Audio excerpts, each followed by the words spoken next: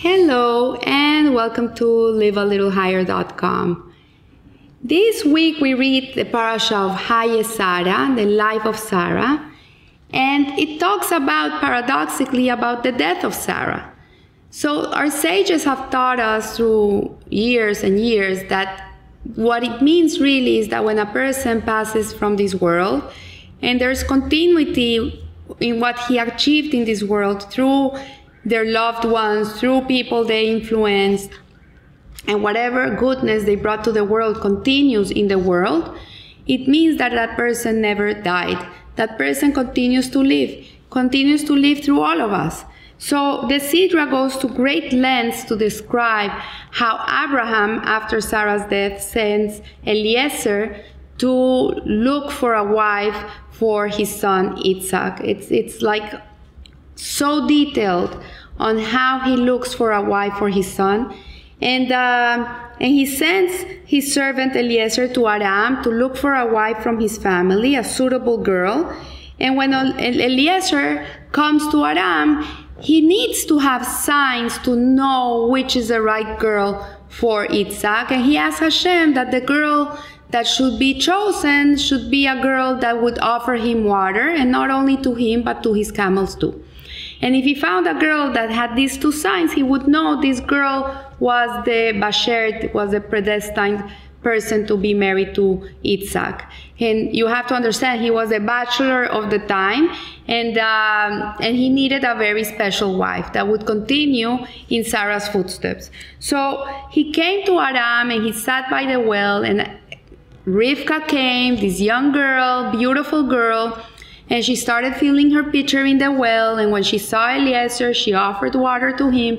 And then she saw he had camels, and she went and drew more water for the camels and gave the water to the camels too. So at that moment, Eliezer knew this was the girl he was looking for. And at that moment, when the camels had finished drinking, that the man took a nose ring whose weight was a beka, and 2 bracelets for her hands whose weight was 10 gold measures. This is from Bereshit 24:22. So to understand this, beka is a hint of a special shekel that Israel would in the future give in the desert to Moshe to build the tabernacle. And the 1 beka is exactly half a shekel. And the 2 bracelets was a hint of the 2 tablets that were given to the Jewish people at Mount Sinai, which were joined together, whose weight was 10 gold measures, which allude to the 10 commandments written in these tablets. So this is a fascinating midrash, and let's understand what Rashi wants to explain to us through this. So we need to appreciate these special qualities that God gave Klal Israel, the Jewish people. And King David said, God gave 3 good gifts to the Jewish people, to Israel. They are bashfulness, merciful, and the perform of acts of kindness. These are 3 things that every Jew should have in them. They should be modest in their ways, they should be merciful, and they should be full of mitzvot. So the 3 things are particular importance because they correspond also to the 3 most fundamental aspects of existence. All humans have 3 essential components, which are the guf, which is the body. We have a nefesh, which is the emotional intelligence. And we have a seichel, which is our intellect. So we're divided in these 3. We have emotions, we have intellect, and we have a body. That's why we are one day we want one thing, one day we want another. We never put our head together because we have all these 3 forces inside of us. So it is reasonable to say that all of human experience can be subsumed by one or more of these categories, and everything is either in the intellect, in the emotions, or in the physical existence. So the 3 gifts described by David HaMelech correspond to one of these components. The ability to be bashful, to be modest, is a function of the intellect, of the seichel, You can look at a child when they're young. They can run naked all around the world. They can go in the beach and they can be naked and they can care less. They don't mind if people are looking at them. Why? Because their seichel, their intellect is not mature, and they don't have an understanding of modesty. And it's when people start growing up and they start maturing, that's when they realize that other people are looking at them, that this is not the right way to run around the world. You know what? We need to get dressed.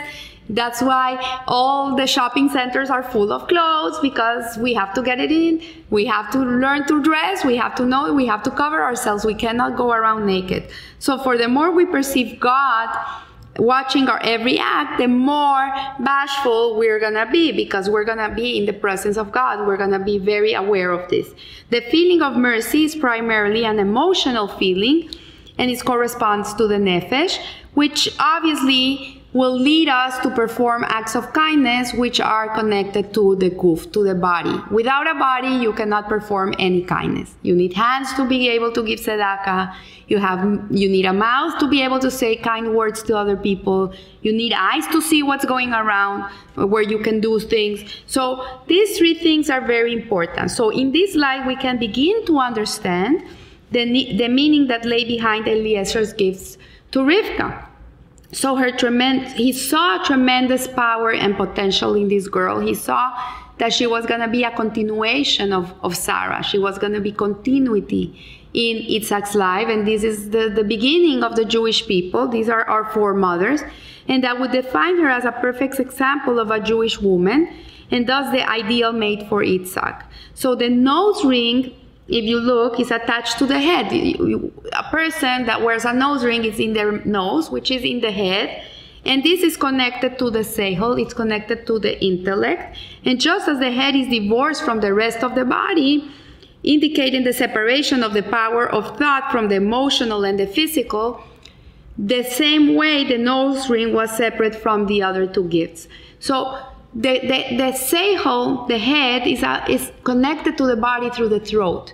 That's why it's so important that Jewish people eat kosher food, because kosher food goes through the throat, and the kosher food is what allows the intellect to connect to the emotions and the body.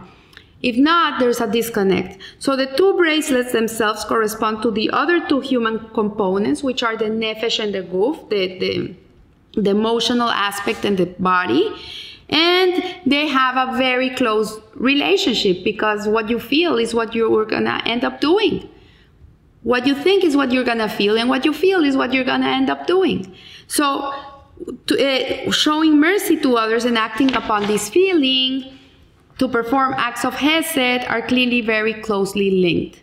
And one can even extend this explanation as follows. If one sees another person in trouble, one mercy will be aroused. If you see a person going through a tough time, a friend of yours or anybody, your mercy is going to be aroused. And the moment that your mercy is aroused, most likely you're going to do something about it. If a person doesn't feel bad for another person, he's not going to help him. If you feel it, you'll do it. So we saw it this week with the tragedy in Pittsburgh, how many people have come out to help. Like in amazing ways that you would never imagine. Why is it? Because it was so shocking what happened. It really moved everybody's floor, that the mercy was aroused from others, and they ended up running to do kindness. So Eliezer saw that Rivka embodied these fine character traits, and was thus a perfect example of the sentiments expressed in the above mentioned Yerushalmi, that the trusty servant indicated this by presenting her with these gifts, which demonstrated Rivka's compatibility with the ideals of Abraham Avinu and her sustainability to become his daughter-in-law. So we can suggest another way of understanding behind the nose ring. And Rashi noted that its weight corresponds to half a beka.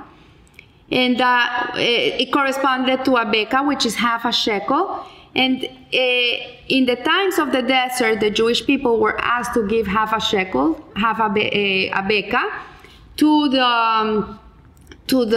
the building of the tabernacle. So why didn't Moshe Rabbeinu ask the Jewish people to give 1 shekel per head? He asked half a shekel. And there's a beautiful explanation about that. That is that Jewish people are not complete. We're not complete. We're never going to be complete. We need others to complete us. So the idea of giving half a shekel was like saying, you know what, you're not everything, you're half. You need another half to complete you. We need to understand that everybody in this world is there to complete us. We are not complete. And that's the idea of the half a shekel and the nose ring, to understand that we need each other to be able to be complete, that we cannot make it by ourselves. We need each other. So this concept is closely related to the mitzvah of performing acts of hesed.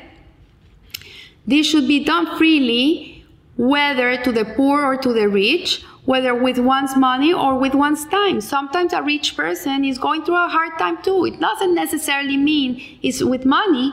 Maybe they're going through a hard time. They don't know Torah. They're spiritually not connected. Maybe they're suffering something in their lives. And when a person takes off his time to connect to them and help them and listen to them and see how they can be of service to them, then that's what it means here. That's why the idea of the half a shekel applies to every situation in life. So whenever and however the need dictates. The ability to do this radiates from the feeling that not only is a fellow Jew in need, but part of oneself needs help. So not only are we helping those that need help, but we ourselves also need someone in our lives that will complete us. Nobody is complete. Not even the giver, not even the chief rabbi of Israel. You would think this guy doesn't need anybody, he's there to give to everybody. Even the chief rabbi of Israel needs someone that will do something for him too. So this capability to reach out to others, whatever the circumstances are, was the great strength of Abraham Avinu and of Sarah, because she was his better half. She was the one that completed him. And he was prepared to inconvenience himself to go out and help someone else. Even the wicked Sodomites, he tried to save them. He tried to bargain with Hashem and tell them, like, if there's 10 good people there, please forgive them and whatever. At the end, it was not possible because there was not even one good person in that place. But he went out of his way to help them. So Abraham wanted that his daughter-in-law, Rivka, be this continuation of great hasadim, of great kindness. He could not have a daughter-in-law that would not continue in Sarah's footsteps and in his footsteps, because he was building he was paving the way to the attributes of the Jewish people. We come from them. So Rivka assisted Eliezer at the well, and he realized that she personified these characteristics. He gave her the nose ring, whose value was a half a shekel, and this pointed to her great appreciation of the need to help others and to see herself as a valuable person, only when associated with the Jewish people. Like, if you are alone in the world somewhere, you're not complete. You need to know that you need to be of service to someone else. You need to know that someone else has to be of service to you. And this is the great teaching of this ring, of this nose ring.